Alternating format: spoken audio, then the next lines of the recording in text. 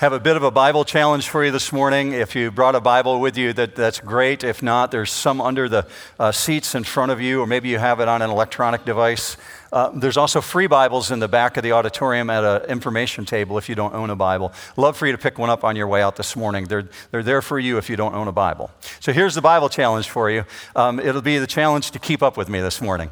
We're going to be in Revelation 19 and Revelation chapter 4. We're going to kind of hem the two together, and here's the reason why.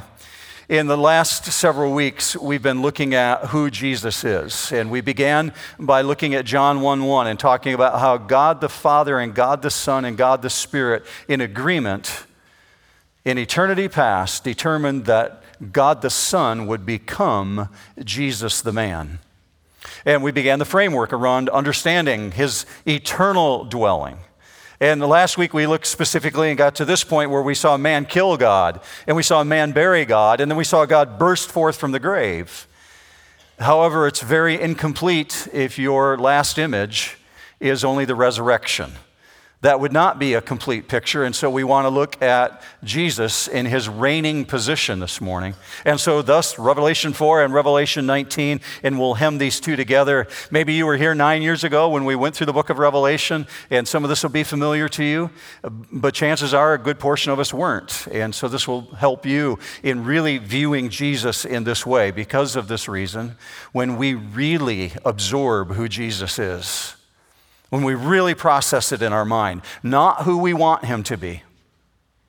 When we really understand who Jesus is, it will change you. It will change how you live. It'll change how you love. It'll change how you interact. It'll change your daily habits when you really see him for who he really is. So to begin with, we need to understand a major characteristic that's declared about Jesus the man, which is very true of God the Son, because they're one and the same. This major characteristic is found declared in Matthew 7:29. I want you to see it with me. It says this: he spoke as one who had authority. What that means is Jesus can and does back up everything that he says. If you agree with that, say amen this morning. He can do everything he says he will do, and he does do everything that he says he will do. That's especially important if you're going through times of trauma in your life. And if you're not right now, you probably have in the past or you will in the future. So if he says, I'm with you, I will never leave you. If he says, I've got you. If he says, I've rescued you for eternity. If he says, I've forgiven your sins, you want to know that this one who has authority can and does back up what he says he will do. Well, this word authority in the Greek language is one of the first words in your notes this morning. You might want to pull those out, maybe to keep track. There's going to be a lot of verses coming your way that might help you to write them down in the notes that are in your bulletin. We went through 15 minutes of Q&A in the last service afterwards. If you haven't been to 9 before, we do Q&A after that service, and maybe you'd be interested and be part of that. But you want to write down some of these things. Here's one of them that you might want to pay attention to, this word exousia. This is the word authority in the Greek language. And it's got more than just authority behind it in the way that we think of it in the English language. It's talking about competency here. It's talking about somebody who has some force behind him, capacity, meaning this one can do things when he says he will do things. Just a survey this morning. Have you ever said you would do something that you didn't do? Right? We do that. I do that. We determine that we'll put away a certain amount of money by a certain date, or we'll lose a certain amount of weight by a certain time, or we'll really dedicate ourselves to our studies and I'll get this homework done by this date.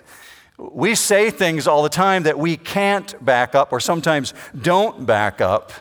And it plays out in many areas in our life, like weight loss and financial management and our daily habits and even our exercise. So we think of ourselves as failing in some areas. Well, even the people that we regard in humanity as being super capable can't back up the things that they say. One of those individuals that we looked to in the past in the 1970s, 1960s was Muhammad Ali, because he was a powerful boxer. In the boxing world, he was known as Superman, and he called himself Superman quite often. Well, in 1980, he was at the peak, the pinnacle of his public career. He was touring around, visiting a lot of places. He was done boxing mostly, but he was still lecturing a lot of places. And he found himself on an airplane. And he's flying first class, and he's going from Washington, D.C. to New York State. And he sat down in his seat and settled in, and all the bells ring on the plane, letting everybody know they're about ready for takeoff. Well, he hasn't put a seatbelt on yet.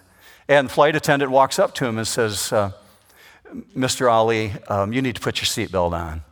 Now, Muhammad Ali was known for very quick wit and a sharp tongue, and so he quickly replied, Superman don't need no seatbelt. To which the flight attendant, who had an equally quick wit, quickly replied to him, Superman don't need no airplane either, put on a seatbelt. Right? We make claims all the time we can't back up. He'd love to not need an airplane, but he needed an airplane. Well, this is not the way we should be viewing God. God can back up his claims. Look with me on the screen what he says about himself. Numbers 23:19. God is not a man that he should lie, nor a son of man that he should repent. Has he said, and will he not do it? Or has he spoken, and will he not make it good? That verse is especially important to you if you're going through tough times. God's there for you. He says, I'm there for you, and I will do what I say I will do. So this issue of authority is a pretty big deal because we're told Jesus had that kind of authority. He spoke as one who had authority, but he also acted as one who had authority. Interestingly, when you go back to the first century and even before then, going back millennia before that, this issue of authority was a challenging point for the rabbis of their time, because it was reserved for only the greatest of the rabbis to be able to determine with authority certain points of Scripture. So when things in the Bible popped up, it said like, thus saith the Lord, it was up to only to the very greatest rabbis to be able to interpret that and tell the people what was being communicated. Those were the individuals who had exousia, or the Hebrew word shmika. I'll show you that one in just a minute. So let me give you an example of this. It says this in Mark 11:28, and speaking of Jesus, when he entered the temple, the chief priests and the elders of the people came to him while he was teaching and said, by what authority, by what exousia are you doing these things? And who gave you this authority, exousia, or shmika? I want you to see the word shmika on the screen. It's also in your notes this morning, but this is the Hebrew form of laying on the hands. If you were in church back in June, we installed a new pastor here, and he's in the executive pastor role, Jeff Schneider. And when we installed Jeff into that role, you saw elders on the platform gather around him and lay hands on him. That's shmika. That's the transferring of authority to a person. Well, this is exactly what you find in the New Testament and in the Old Testament, to authorize someone by laying on of hands. So here's what the leaders are doing to Jesus. These aren't run-of-the-mill people who are just walking on the street challenging Jesus. These are the religious elite. They're the executives of the nation. And they're challenging him by saying, where did you get your authority? What entitles you to do what you're doing? In other words, it sounds like this. Who dared to give you authorization? They don't like Jesus. They don't like what he's doing. They're wondering, where is it coming from? How do you get to do these things? So as you read Matthew's account of this and Mark's account of this and Luke's account of this, what you find is that Jesus entered into a riddle conversation with them. And he essentially says, I'll tell you if you tell me something. So watch how he challenges them on the screen, Matthew 21:24. Jesus said to them, I will also ask you one thing, which if you tell me, I will also tell you by what shmika, by what exousia, by what authority I do these things. Now here's the setting. Jesus challenges them about John the Baptist. John's a powerful individual. And he says to them in a riddle form, where did John get his authority from? Now, they step off to the side. Next few verses, we won't go into it, but this is essentially what's going on. They say, well, if we say his authority came from heaven, he's going to say, why didn't we listen to John? But if we say his authority came from man, well, then the people are going to rebel because they see John as a prophet. So they come back to Jesus, they go center stage, and they say this to him in verse 27. Answering Jesus, they said, we do not know. He also said to them, neither will I tell you by what authority I do these things. Now imagine you have an answer to the Bible and somebody comes up to you with a Bible answer question and you say, yeah, I know the answer, but I'm not going to tell you. What? Why? Well, in this case, they didn't really want to know the response. They really we're looking just to challenge Jesus' authority, his exousia. Where does it come from? And why is this so important to you this morning that we would take 20 minutes to a half hour to study this? Because with this same exousia, he says to you, I will forgive your sins. He says to you, I will welcome you into eternity one day. He says to you, you will live with me forever. That's pretty important. That's a great reason to know where his authority comes from, and you want to have confidence in that authority. So that's why we're going to very lightly step into Revelation this morning. Revelation chapter 4 and Revelation 19. And here's Revelation 4, just an excerpt from it. It says this in verse 2, part A. Behold, a throne was standing in heaven. Now, mind you, John's got a view of the control room of the universe. When you're logically thinking of authority as it relates to God, you're thinking of his throne. And so you're therefore thinking of his throne room. Well, John's got a view of that in the book of Revelation. He writes about the throne room, and he shares that view with us because God wanted him to write it down. So the first thing he says in verse 2 is, behold. And it's a biblical word which simply means astonishing. In modern language, you might say in 2019, wow, this is unbelievable what I'm seeing here. Now, I'm not sure what you think of or what you envision when you think of God's throne, but you need to be thinking of a theocracy, not a democracy. In the United States, we have a democracy. We're used to multiple rulers. We're used to ruling parties. We're used to individuals who habitate Congress. Well, I'm here to tell you this morning that God's reigning kingdom is a theocracy, meaning there's no Congress, meaning there's no Democrats and there's no Republicans. I'm just waiting for the amen. All right? There's no warring factions. There's no arguments. There's no libertarians. There's no Green Party. There's no nuns in the sense that I'm not belonging to anything. I am none of those. God says there's a theocracy. And so in a theocracy, one person, one individual controls all of government. Now on earth, if you heard that, you might be thinking, well, that sounds like a potentate. That sounds like a dictator or a king. Well, let's face it, you and I have a degraded view of kings. When we think of kings, we think of kings on earth. And so if I asked you, when you think of the king of rock and roll, you would say very quickly, who? Elvis, right? Or if I asked you the king of the court, you might say LeBron James. Or if I asked you about burgers, you might say the Burger King, right? Degraded view. We degrade it because of the way we use the term. So if you take the all-powerful one, all decision-making, all judgment, and rest that with one supreme authority, you'd call that one God. Watch where this goes. Part B, verse 2. The throne was standing in heaven, and one is sitting on the throne. One sitting on the throne.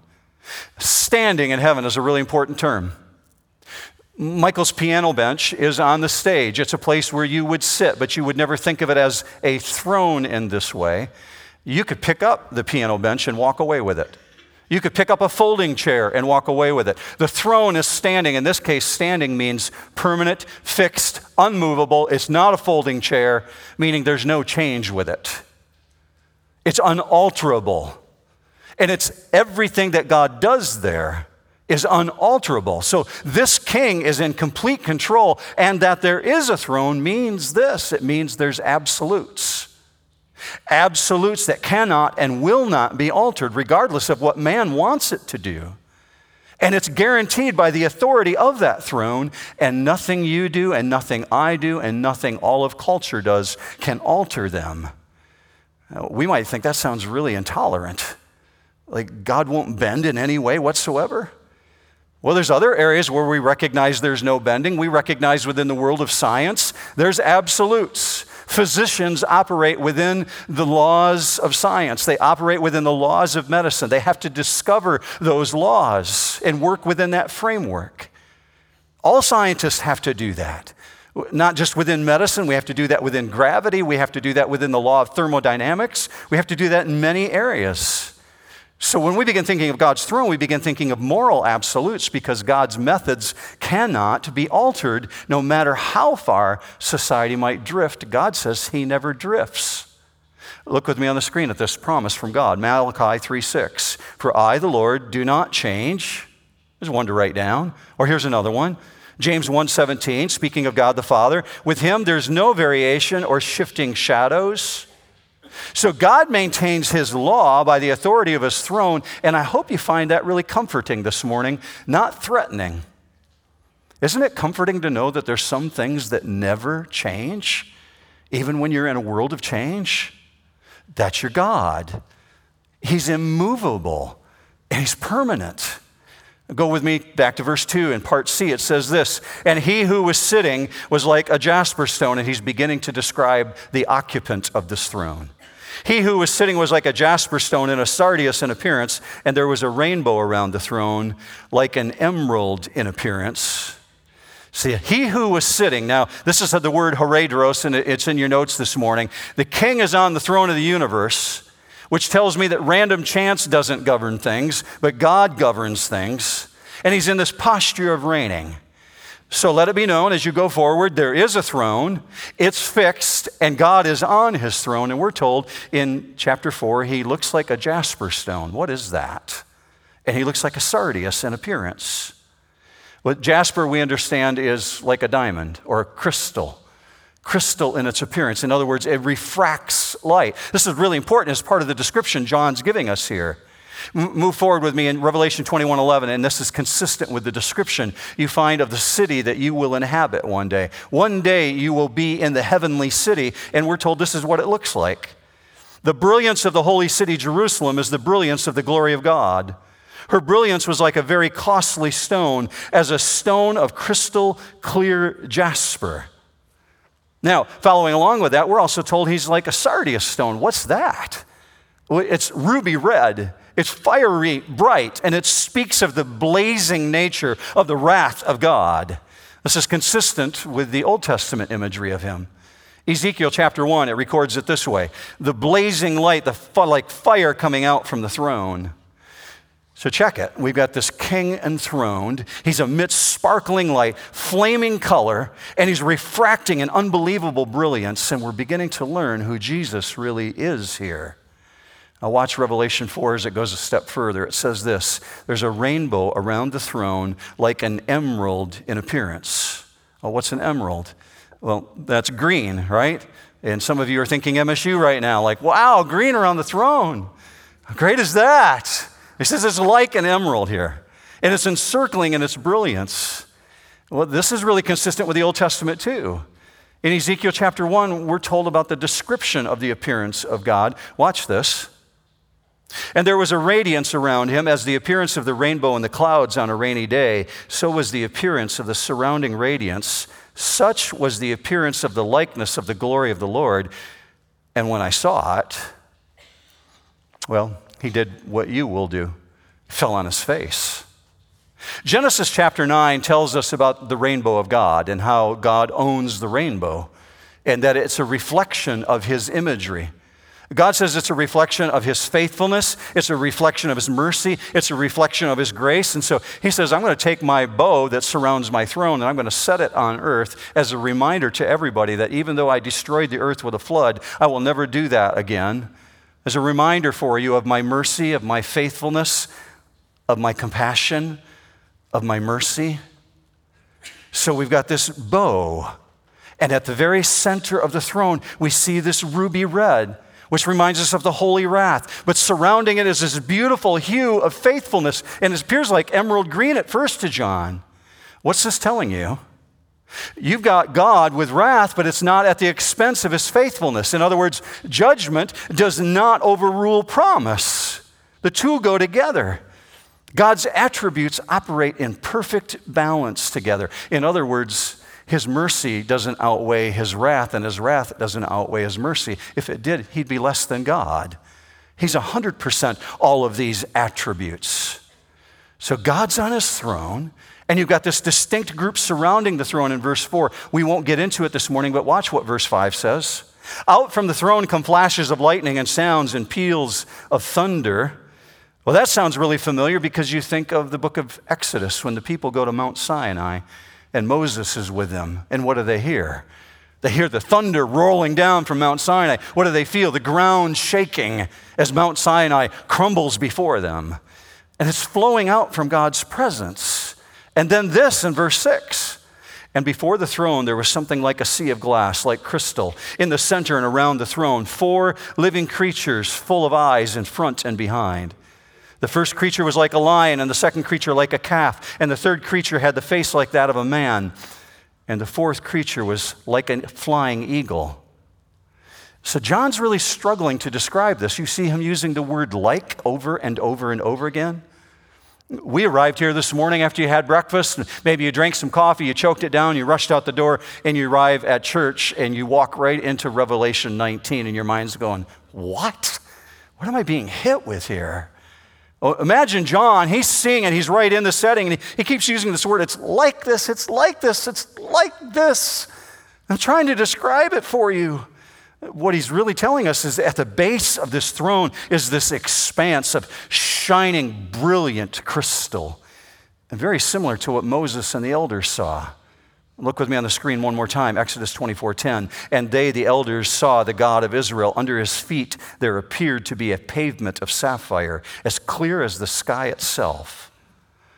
And then you got this really weird thing going on, these 4 living creatures, and it sounds like God's got pets at the throne, but that's not what it is. In the Greek language, it's the word zao, and it simply means fast. They're moving very, very quickly, but we're told they've got this imagery here of a lion and a man and an eagle. And it kind of blows my mind to think that even before God created us on earth, he's at his throne, has the image of a man at his throne.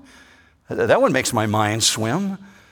Go forward with me, verse 8, part 8. It says, and the 4 living creatures, each one of them having 6 wings, are full of eyes around and within.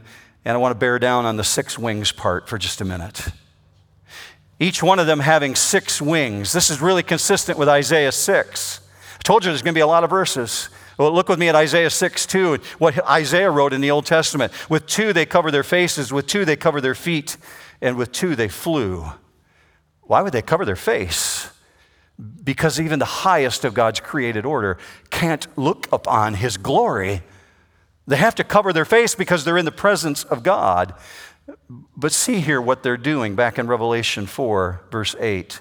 And day and night they do not cease to say, holy, holy, holy is the Lord God, the Almighty, who was and who is to come. You've got this 3-phrase repetition going on. Holy, holy, holy. There's really something important to understand here. In the ancient Greek world and in the Hebrew world, a 2-word repetition, that was to add emphasis. And so you find Jesus saying things like, verily, verily, or truly, truly, which means pay attention. But a 3-fold repetition, it's extraordinarily rare. It's never used unless it's in reference to God, and here you find it in reference to God's holiness, a 3-fold repetition of holy, holy, holy. And it's because of the unlimited holiness of God that's being felt by everyone in his presence, and it's antiphonal. What do I mean by that? Antiphonal means like when you've gone to a sporting event and you've been present at a sporting event and you've heard someone shout out a response and they expect someone on the other side of the auditorium to respond in kind. Like if I said, go green. Okay, college group represented over here. Got that? Okay, so that's antiphonal. How about if we do this, and I'm going to give you a chance to participate in antiphonal praise.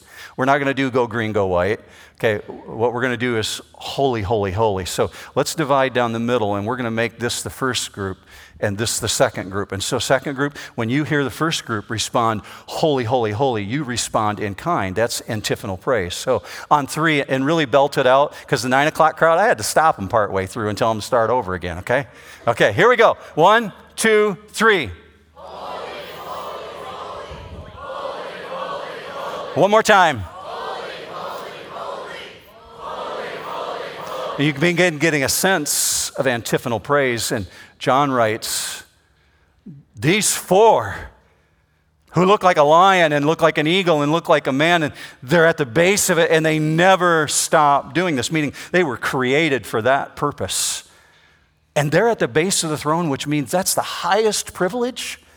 They get the first right to declare who God is, and they get to declare his nature, and it's being felt by everybody in his presence. And the scene culminates as the four before the throne do this holy, holy, holy, back and forth. And then the angels respond, according to Isaiah, flying in heaven, and they begin shouting it back and forth. And watch what they do in verse 11. It says this, Revelation 4:11, "Worthy are you, our Lord and our God, to receive glory and honor and power, for you created all things, and because of your will they existed and were created."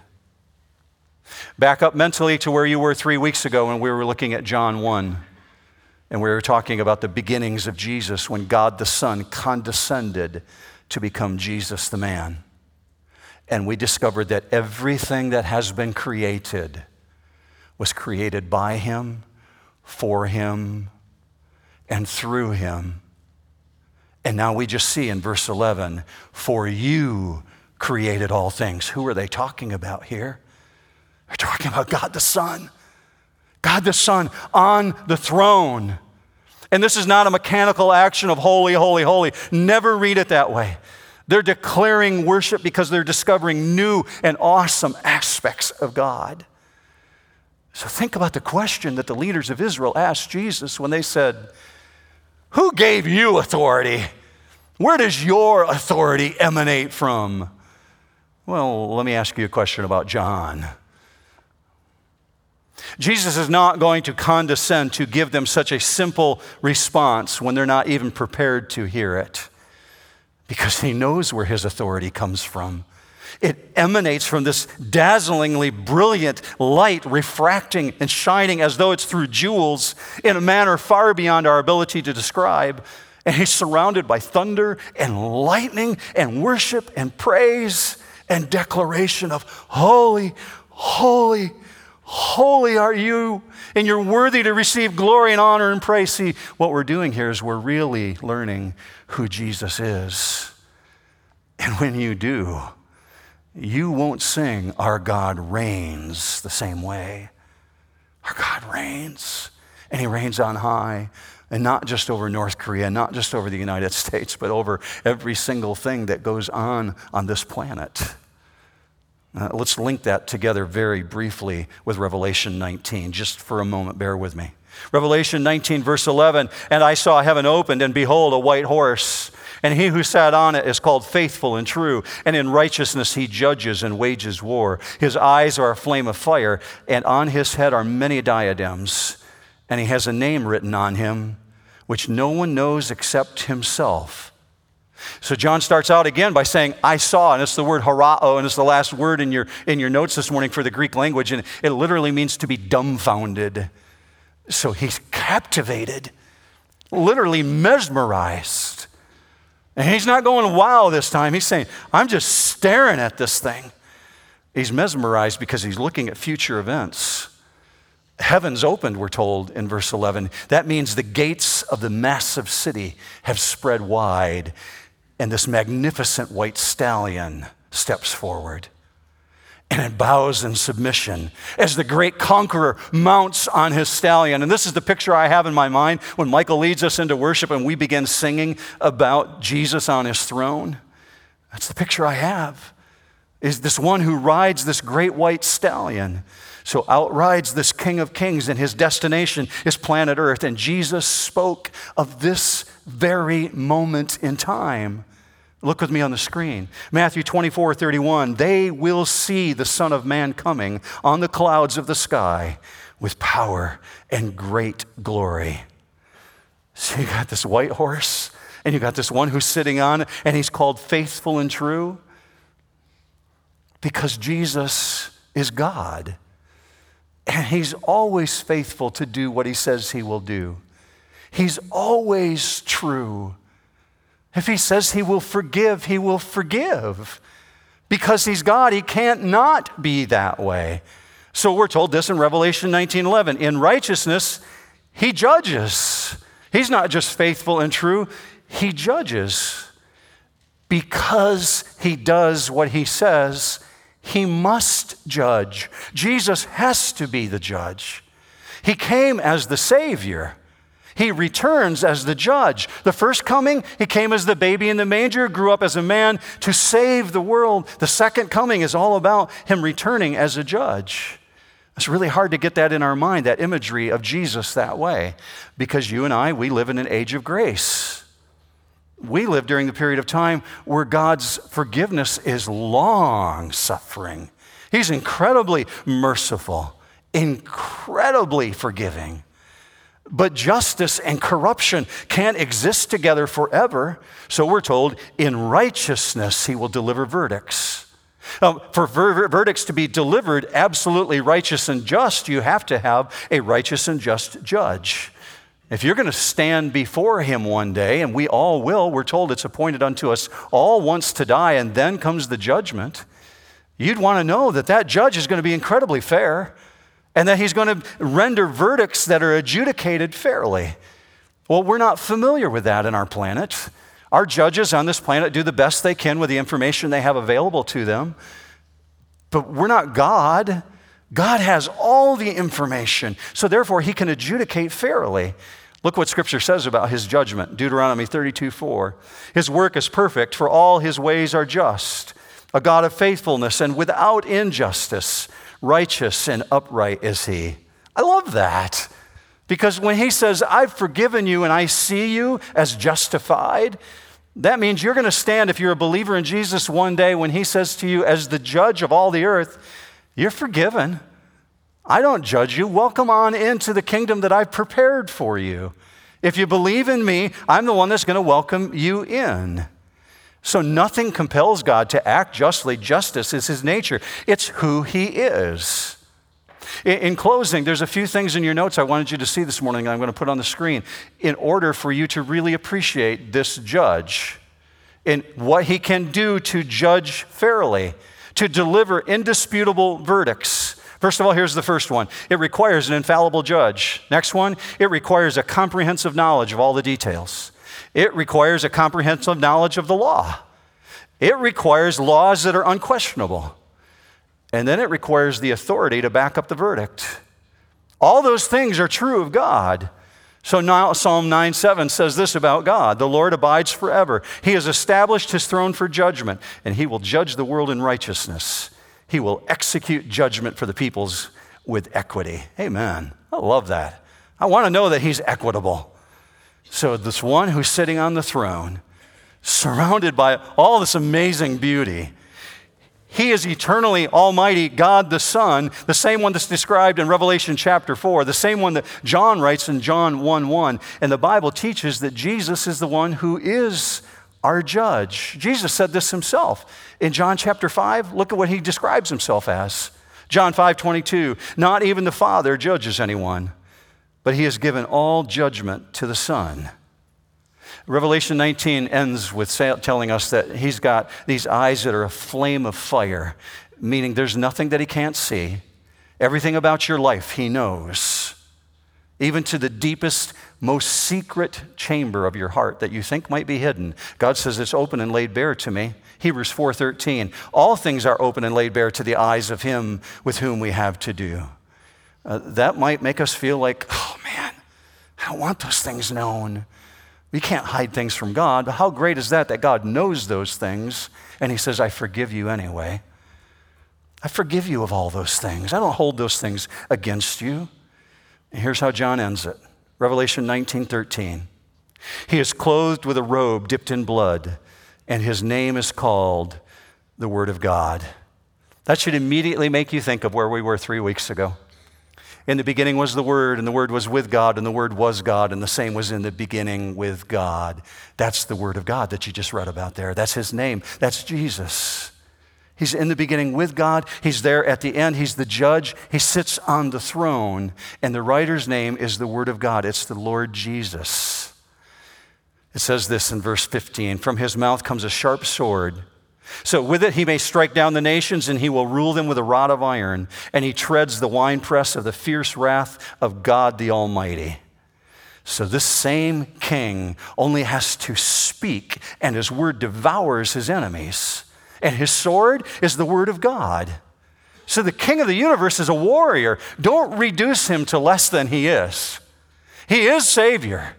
He is forgiving. But he's also the warrior of heaven, and don't reduce him to less than he is. So verse 16 ends this way. On his robe and on his thigh he has a name written, King of Kings and Lord of Lords. Now you have an elevated view of what a king really is, what one who has authority really can do. And when you learn who Jesus really is, not who you want him to be, but who he really is, it'll change how you love. It'll change how you see your neighbors. It'll change how you see yourself. It'll change how you work. It'll change how you function day in and day out. Because you and I, we make promises that we can't keep. We do it all the time. God does not lie. He is incapable of lying. Hebrews 6:18. It is impossible for God to lie. So when he says, I will forgive you, do you believe this morning, church, that he will forgive you? Because he can't lie. When he says things are going to be unimaginably better for you, I'm here to tell you today, things are going to be fantastic, beyond your imagination. Your eye, your ear hasn't begun to see or hear the things that are in store for you according to Scripture. At New Hope, we teach what you believe about God determines what you do next. Well, Jesus kind of puts an exclamation point on that thought, because here's what he says about everything you've just read. John 8:24. Unless you believe that I am he, you will die in your sins. I don't know about you. I don't know where you stand. I know where some of you stand on this issue, but I believe that you agree with me. I believe this very one who relinquished his throne and condescended to become Jesus the man. I believe that this very one who conquered my sin on the cross, I believe that this very one who conquered death, I believe this very one is coming back again one day. He's coming back for those who belong to him, and he's coming back to judge those who do not. And he has all authority in heaven and earth to save you and keep you and protect you for all eternity. That's one who's worthy of saying, you reign, you reign, you reign. The Bible's very, very clear that God so loved the world that he gave his one and only Son, that anyone who would believe in him, he would make sure you won't perish, but that you would have everlasting life. If you've never prayed to God to receive that offer that he's made to you, I would be honored to meet with you after the service. I'll be up here and we can talk. I'd be thrilled to walk you through it, to show you how you can receive that yourself. Right now, I'm just going to ask all the rest of us, would you pray together with me? Let's pray. Father, we thank you for the truth that you've revealed this morning. Some of us just needed to be reminded, and others this is new information for. God, affect us, cause us to leave here this morning changed, not unchanged. That we would go out the door this afternoon and we would behave differently because we've been reminded again who you are, what you came from in order to save us and where you're at now. Thank you for the gift of salvation. We just can't even begin to scratch how grateful we are. You've given us eternity, and we're left without words to fully express that. So we just say to you, you are holy and you are righteous. You are just. And we don't deserve it. So thank you for your grace. We praise you in the matchless name of our Savior, the Lord Jesus Christ. And all God's people said, amen. Have a great week, New Hope.